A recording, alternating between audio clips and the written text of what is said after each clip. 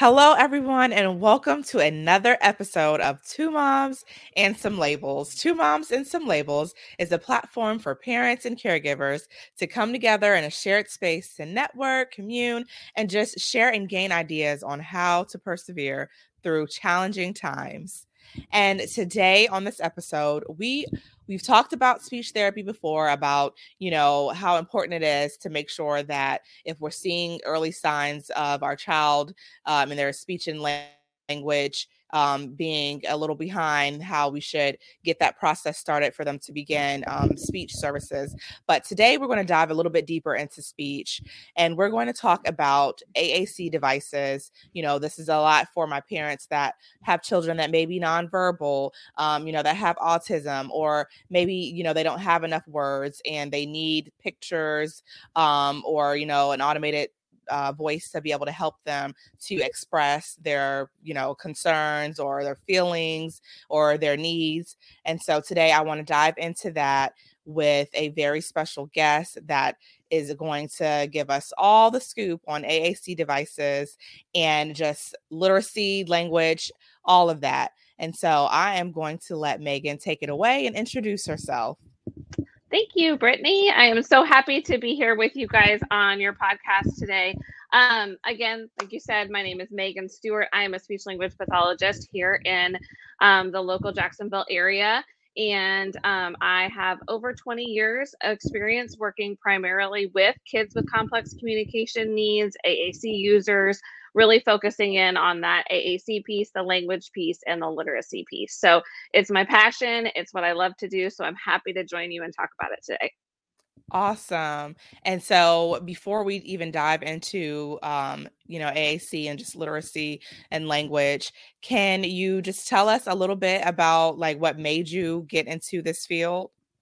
Yeah, absolutely. So it was kind of an odd entry in the fact that when I was in high school, we took a thing, I think it was called an aptitude test. I don't know if that's what it was really called, but it was basically what you're interested in, you mark those things, and then it kind of spits out through some kind of algorithm. I don't really understand it, but said, this is what you might be interested in pursuing for a career.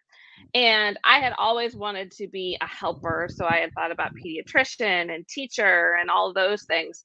But my algorithm from the quiz shot out speech language pathologist. I had never heard of that before, had no clue what that was. But I thought, well, my scores are really high in that area. I guess I should probably check it out. So when I went to the university, I went to the first class that was the introduction class to speech language pathology, fell in love with it. And I guess you could say the rest is history, because then I just declared that as my major and I didn't look back. So I got really lucky with that. And I guess that quiz was right. That was what I was supposed to do, because I feel right where I'm supposed to be. Wow, that is amazing. Oh my gosh. I don't remember taking a test like that, but that is definitely, something nice to have, and look where it brought you. So Right? that was definitely, a great tool, and I'm so glad that you took that test and you're here helping our kids today, to live their best lives. Absolutely. So let's talk a little bit about AAC and exactly what that is, because though AAC, it stands for something. So can you explain a little bit about what AAC is exactly? Absolutely. So AAC as an acronym, it stands for Augmentative and Alternative Communication. So there are two different parts there. You hear the augmentative and the alternative. So the augmentative builds upon speech or verbal or mouth words that a student may actually already have. And it may just help in some of those difficult times where they might be frustrated, or they have some language, but they need help expanding those phrases and making them longer, making them clearer for people to understand. So that's the augmentative piece it builds. The alternative piece is more focused upon, it does the same things, but it's focused more for those students that don't yet have mouth words or verbal words. And that is kind of alternative alternative is kind of like a replacement, although I don't like that term because it's not, replacing. There's lots of communication that's happening regardless of how you're doing it, but that's a kind of easy way to kind of think about it. It helps give them that opportunity to communicate what's already happening up here just in a clearer way that I guess you could say that people would understand more clearly. Okay. And so, yeah, I always talk about, before, like, my daughter, we just used a button. And we were just working with the button at first, me verbally asking her questions and her using the button. And a lot of parents might get discouraged and might think, okay, we're not going to get anywhere with this. But it really takes a lot of practice, just trial and error, and just like repetitiveness. Like you have to do it every day. You have to do it all the time in order for it to, register, especially for our children that have, cognitive, disabilities or delays. It takes a lot of practice. And so after a lot of practice with just the button and me verbally asking questions, prompting, then we were able to go in and talk about getting the device, because I had no idea that, the device could even be possible for my child, because she's in a wheelchair, she has poor vision, and she's nonverbal. And then with her spasticity and not even really being able to, like hit the button all the way sometimes, all these things play in factor. And so it's just like, is it really something that she is going to be accurate on doing or not? And, come to find out, again, after so much practice, now she's making choices and her accuracy is getting so much better. And I'm so glad that, we were introduced to the AAC device, because now she has even more of a voice, and it's, under her control, so it's giving her some power back to her life, being able to use the AAC device to communicate with, her family and friends. Yeah. And so, I'm really happy that we have the AAC device, and, we have people like you that are working with our children every day to help them, show everyone what their voice is and that they do have a voice and they do want to be heard. Yeah, I think that you brought up a couple good points there. There's a whole spectrum of AAC too. So there is like the high-tech devices, like you were talking about, that a lot of people, that's what we think of. But it can also be as simple as pictures on a core vocabulary communication board. Like you could take a snapshot of that homepage on your daughter's communication device and have it printed, and that's AAC too. That button that you were talking about before, that's AAC. So there's this huge spectrum. And like you said, it's very personalizable for kids. And so you can really get down to what they want to communicate about and what's going to be the most beneficial for them as an individual. Yeah. And so I didn't even know that, all those other things were considered to be AAC as well. So, that's some new information to learn about. And so, also when kids like have autism and they have the sensory boards, I think that's what they're called. So is that would be a form of AAC, or? If it's something that's benefiting them as far as communication. So as far as a sensory board, if it was something where they would pick the sensory item that they would be communicating that this is what I need to help me regulate sensory wise, then yes, that would be. But if it's more of just like a tactile item, that would be more of like a sensory diet or some kind of assistive technology, which is AAC is part of that assistive technology, but they are different, if that makes sense. So the AAC comes most into play when you're talking about the communication piece. So if you can communicate through that, it can be considered AAC. So even like a gesture, like texting, anything like that can be considered AAC. So I guess you could say probably all of your listeners are AAC users and just didn't even know it, and have more in common, with their students that might be AAC users or their children that might be AAC users than they thought. And so I just want to clarify. So on an AAC device, an actual device, is it something where, you know, the child is going to be looking at their favorite TV show on or accessing it through that? Or is the AAC solely for the child to be able to use, you know, words and pictures to communicate their needs, to maybe like get another device to watch their favorite show or access their, you know, favorite toy or whatever it may be?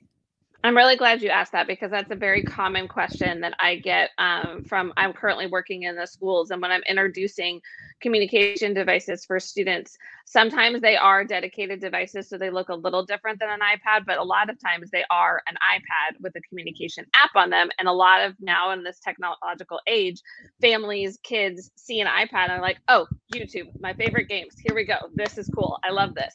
But yes, my best, if it's within budget, if it's within financial means, I do advocate to have two separate tablets or iPads, one that is solely based for communication. And just like you said, they can use that communication tablet in order to ask for their favorite song on YouTube, their favorite show on YouTube, their favorite app. Now, I completely understand that that is not always possible.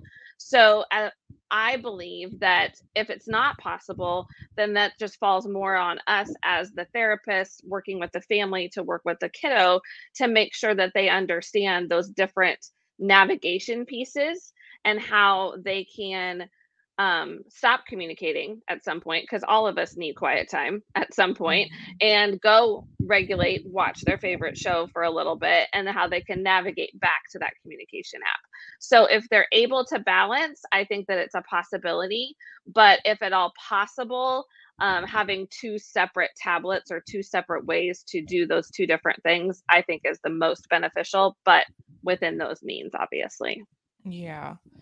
And I know sometimes it may be hard, especially at first, you know, like I was saying, with the repetitiveness and just, you know, being on top of kind of like, I don't want to say training, but getting your child used to, you know, the adjustment of using their language, and then the difference between using their language and using the device to look at their favorite show. That, you know, it's hard to maybe do that at first. And is that like pretty hard to do, or like how can parents help their child be able to, you know, discriminate between the two? Like, this is for your language, you know, and then this is for your you know, extracurricular, or your, you know, when you want to look at your favorite show or listen to your favorite song. Like how Yeah, you train absolutely. them for, you know, between the two, because some of them are really attached, and it's hard to, you know, get them away from their device, from looking at their favorite show or what have you. Yeah, absolutely. So there's a couple different ways that I've dealt with this. You could have something as simple as two different cases. If you can't do two different cases, because that's just, again, not within budget, you can put stickers on one that would add, you know, delineate that this is my video watching or my game playing iPad. But there's also another option that's built within the software of an iPad. It's called guided access, where you can lock a kiddo in. And this is whether it's an AAC app or anything, it's just part of Oh, wow. an iPad. So this is actually a little extra bonus helpful thing for all parents. If you give the kiddo your phone or your iPad to keep them quiet, you know, while you're having dinner or whatever, guided access is built into the accessibility features, and you can set it up with a passcode, and then you would triple click. So you push 3 times on the home button to start it once you're in the app that you want it in. So if you were in your student's communication app, you would triple click the home button, and then they can't get out of that app. So that would work for YouTube. That would work for, you know, if they've got a favorite game that they like to play or an app that they like to interact with. And then you, as the adult, sometimes the kids, if they're smart enough, if they see you put in the passcode, that's why I always turn away from my students before I put in the passcode, because their little eyes are always watching. And then when you triple click, it's going to ask for a passcode. Then you can put in the passcode and you can end the guided access at any point and get back out and then navigate around the iPad. So that's another option, so that if a student has 2 iPads, then and they pick one up and it's got communication app on it, you can have that one in guided access so they can't get out of it. Or they could try, but and then you'd have to change the passcode and all of that fun stuff. But it's worked pretty well for the students that I've used it with. I did not know you can do that on your cell phone, on the iPhone. I Yeah, did not know absolutely. that. Yes, it is Wow. an iDevice only. There may be a way on Android, but I'm not as familiar with Androids to know exactly how to do that. But on all iPads and iPhones, I know you can do that. Wow. See, I'm like, I always learn something new, and this is why I like doing this, because it's so much information that we are not aware of, and we could definitely use it. And so, while we're still on the AAC, before we get into, your company, your business, can you walk us a little bit through the AAC process? How do the children, how are they able to get a device? What's the process for that? As far as with insurance or through school, how do they do that? Yeah, so there's a couple different ways that I have done that. The first and foremost, though, that you will need to know is that you will have to be working with a speech language pathologist in order to get a communication device for your kiddo. That's just because those are the rules set out, that we have to write a report that says it's medically necessary, it's beneficial, all of that. But that falls on us as the professional. But just so you're aware, a speech language pathologist is the person that's going to have to write a report. Obviously, we would consult with classroom teachers, parents, occupational therapists, physical therapists, all of the kiddos care team. But we do have to be the final ones that write the report. So there are a couple different ways, like you mentioned. There's the school route and there's the insurance route. You can do either or you can do both. I've had all of those options. So starting with the school route, it is a part of the rules set forth for students with disabilities that you have access to free and appropriate education. And that is part of having a communication device. So all school districts in Florida have that option at some level. I can only speak to what I'm familiar with my school, is that we would put in, and this we is the speech language pathologist, the classroom teacher, the occupational therapist, whoever is there, puts in application, and it's an iPad with a communication app or multiple apps if we're trying to figure out which one is going to be best for them. And then we have 6 weeks to do a trial where the student has access to the iPad during school and the communication app during school.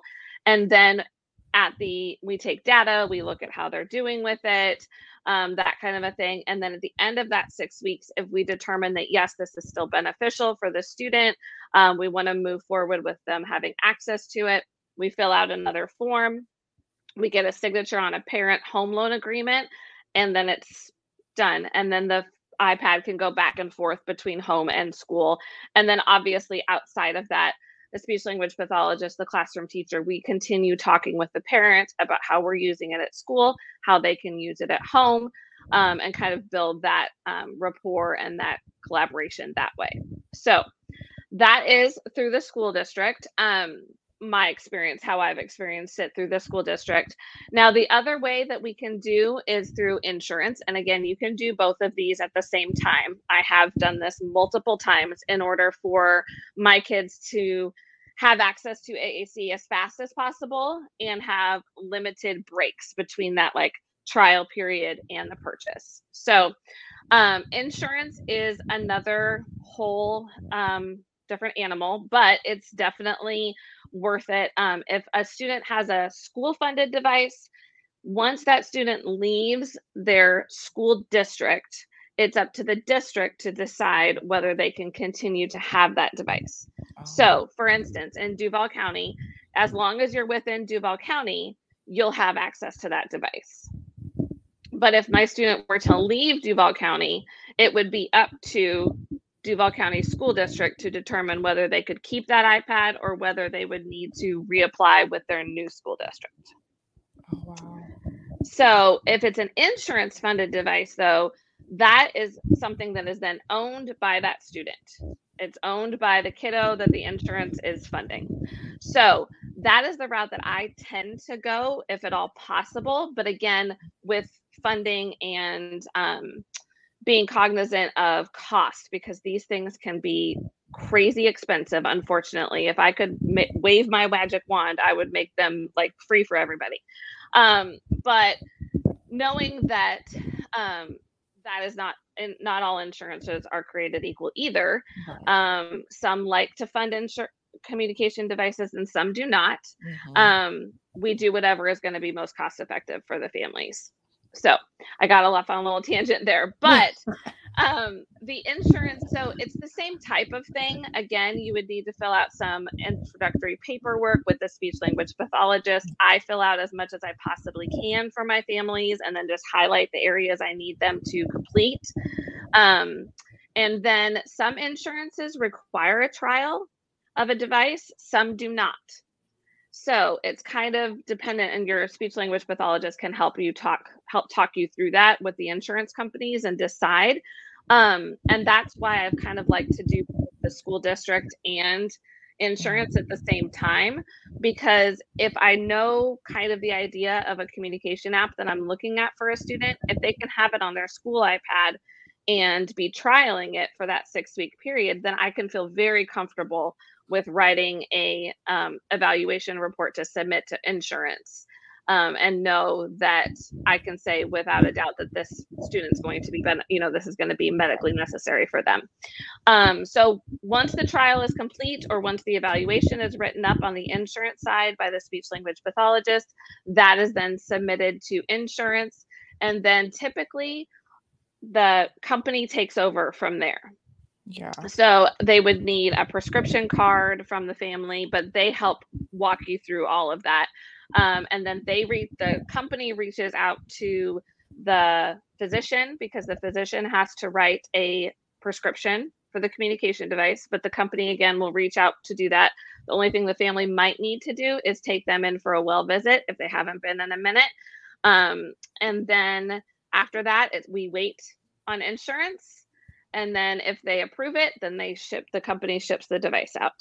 And then that student owns that device for 5 years. And then they would be eligible for any kind of a upgrade or reassessment or anything like that. So I know that was kind of a lengthy answer and might have been a little convoluted. So hopefully I didn't confuse anyone, but is there anything I can clarify on that, or anything like I mean, that? I think that you explained the difference between the two very well. And it seems like the best route to go is through your insurance if possible, because, this is something to allow for the families to let their children have a voice. So, making sure that you're owning the device and it's not something that's going to be taken away. I think that is what is a part of the focus also there. So definitely, I think going the insurance route seems to be the best way to go for families. Yeah. And I've only had there's a few private insurance companies that are a little bit more difficult to get funding through, but I can say that I have never been turned down by a Medicaid funder. And I have never been turned down by a TRICARE funder. So there are certain Blue Cross Blue Shields or Aetnas or things like that may fund, but they are a little bit more hesitant in their funding. But you can go through the appeals process. And again, a speech language pathologist would be able to help you through all of that. Yeah.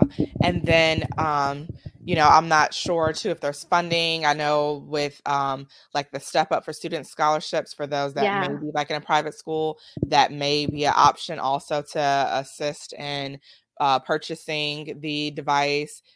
Maybe if there is, a difference in what the insurance will pay or, won't pay. So that could possibly be an option. And then I'm sure there's some foundations that probably would not mind helping also with that.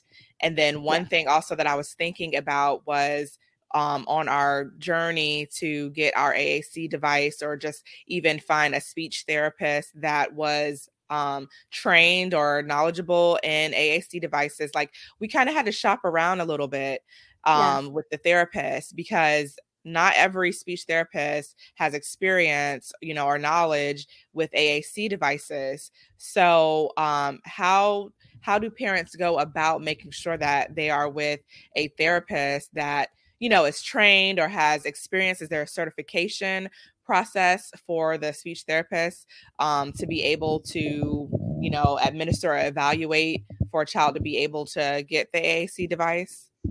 There's no special certification at this time as far as designating that you are an AAC specialist or anything like that. There is an assistive technology professional, but that covers all assistive technology. So right now, I would say the best thing for parents to do is upon that initial intake, upon that initial conversation with a speech language pathologist that you might be looking at working with, that is, within network of your insurance, if you're going that route, or if you're looking through Step Up for Kids or anything like that, just having that open conversation with them and having the ability to speak with them, frankly, and be able to say, listen, this is kind of the route that we are interested in going. Do you feel comfortable with that? And then the speech language pathologist should be able to answer that very clearly for you, whether they do feel comfortable with that, or if they would rather refer you out to someone else that's within your network or within the area that does have that expertise. Because you're right, speech language pathology is a very vast open field. We can work with kids, from birth all the way through adults. So it does take some time for us to develop this competency and, interest in AAC, and not all SLPs have that. But there are a good number that do. So I would say that just having that open conversation with them about their experience with that, their interest in that, how comfortable they feel with that. And then I always, always, always tell parents to trust their gut.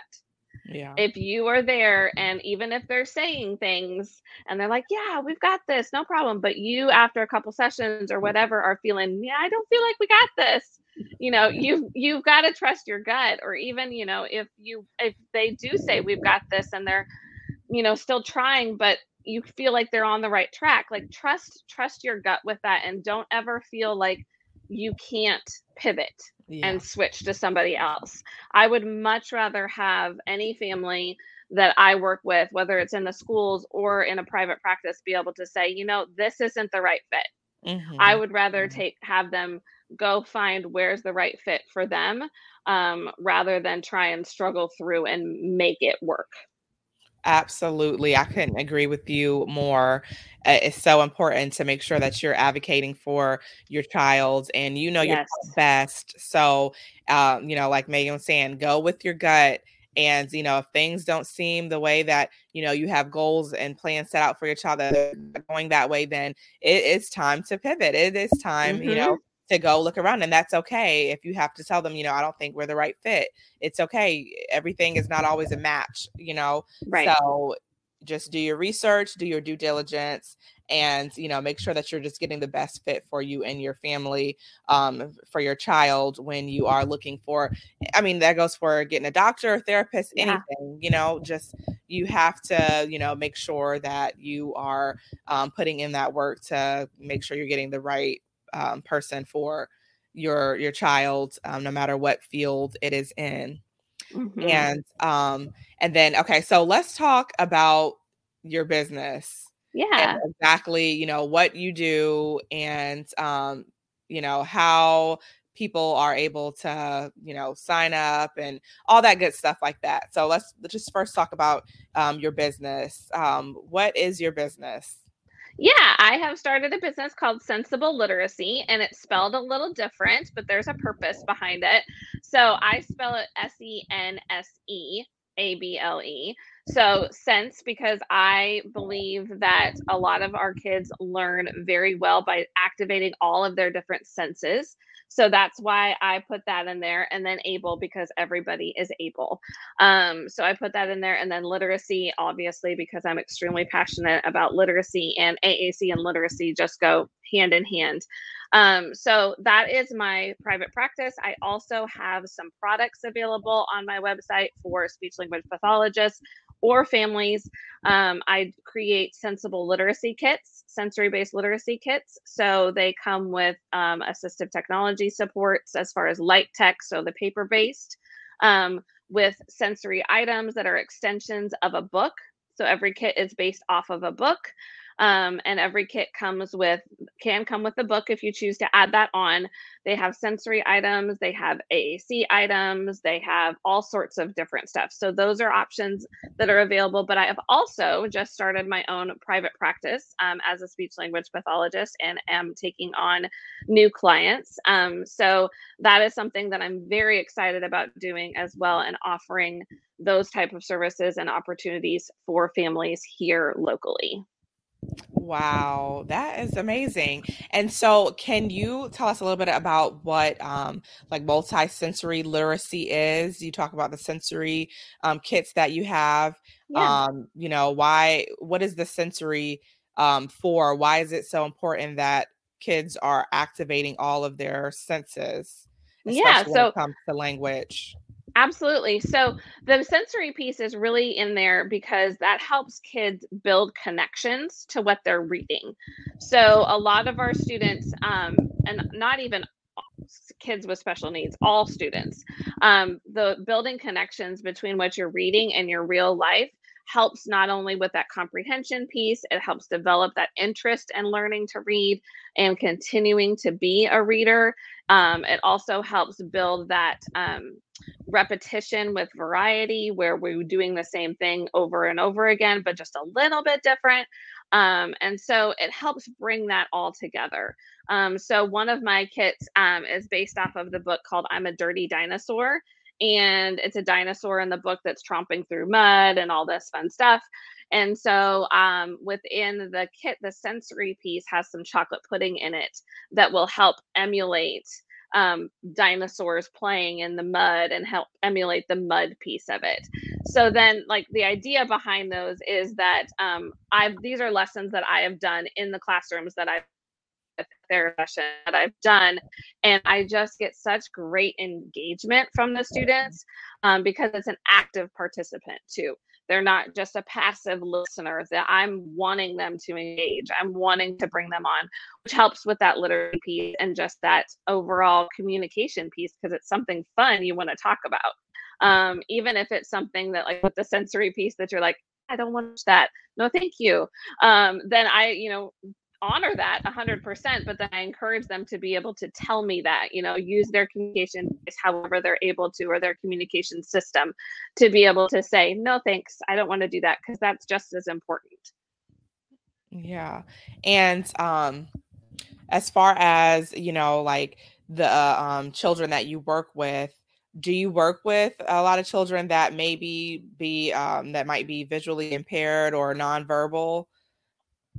Definitely nonverbal. At this time, I don't have any students that have visual impairments that I'm aware of on my caseload, but I have worked with students that are visually impaired in the past.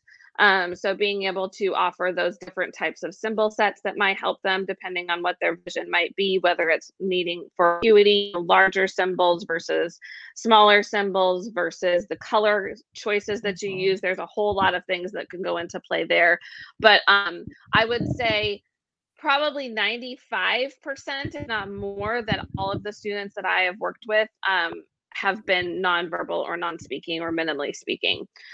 So those are definitely my jam. Those are my kids. Those are the ones I love talking to and love introducing communication and AAC to.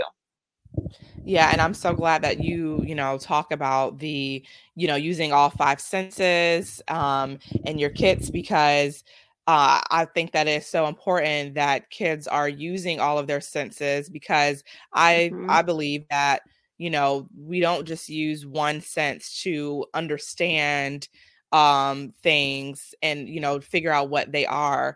My daughter, she uses her device, and she visually cannot see the device well, but if she hears the noise, if she touches something, then those are those other senses kicking in to help her understand and activate what it is that she wants.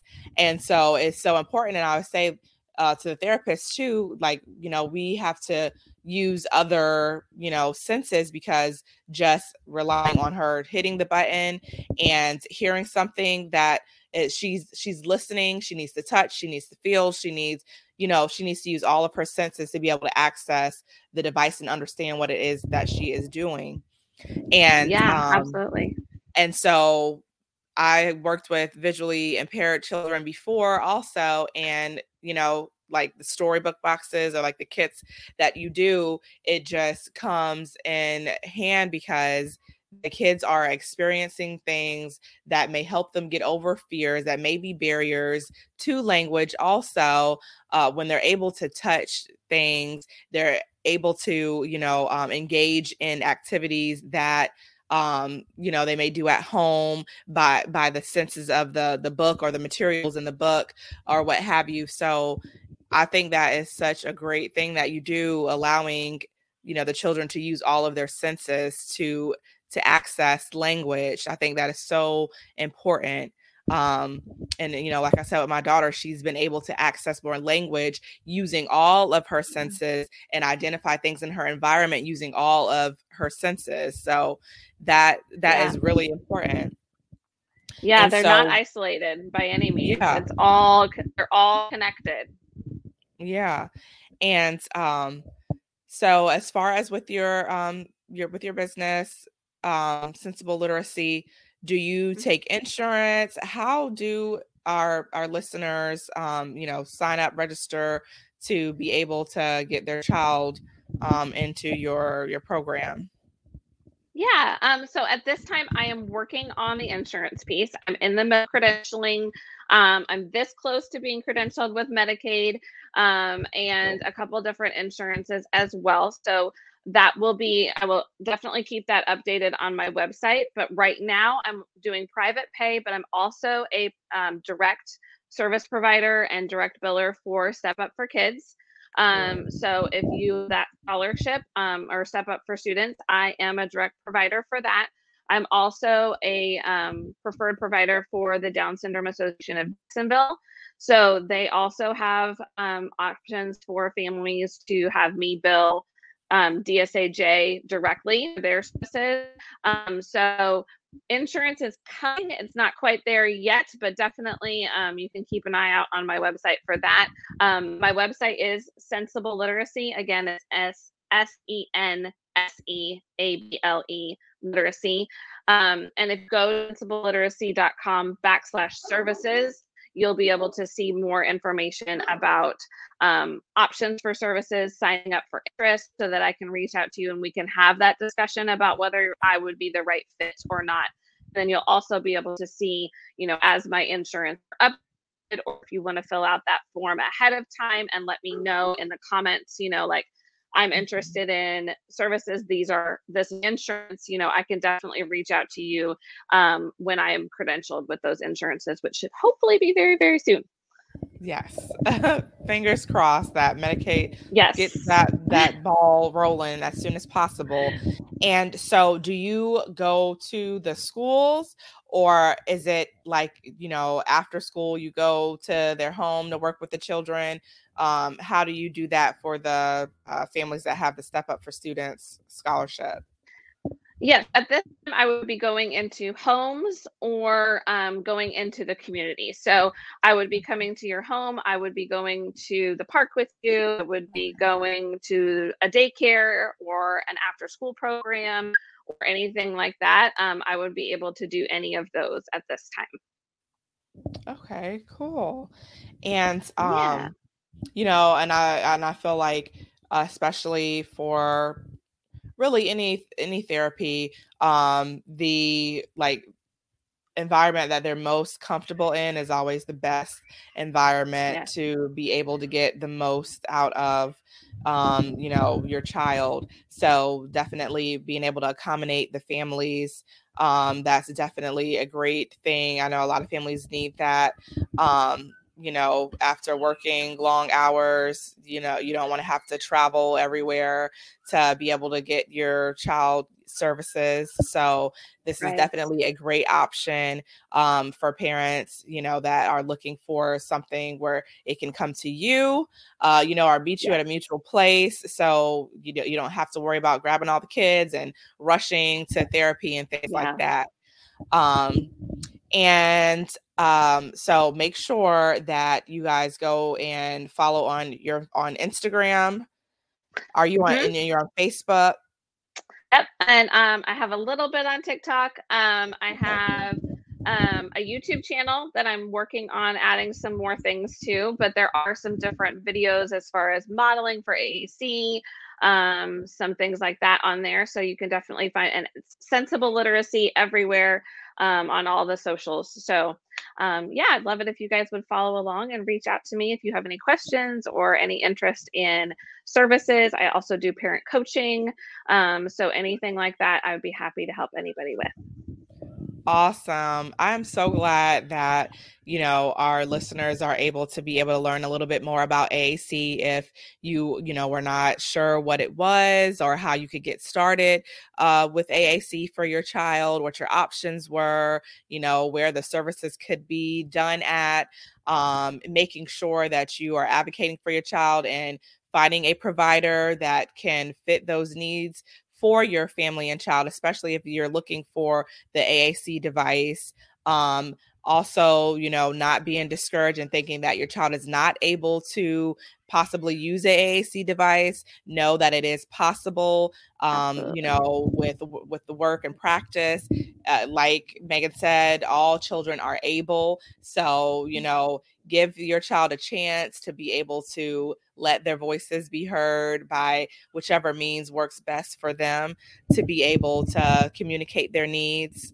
And oh my gosh, I thank you so much for coming on and talking about this topic. I feel like it's very important because, like you said, all of our children, they have voices that deserve to be heard and they want to be heard. So, Megan, thank you so much for coming on and talking about sensible literacy.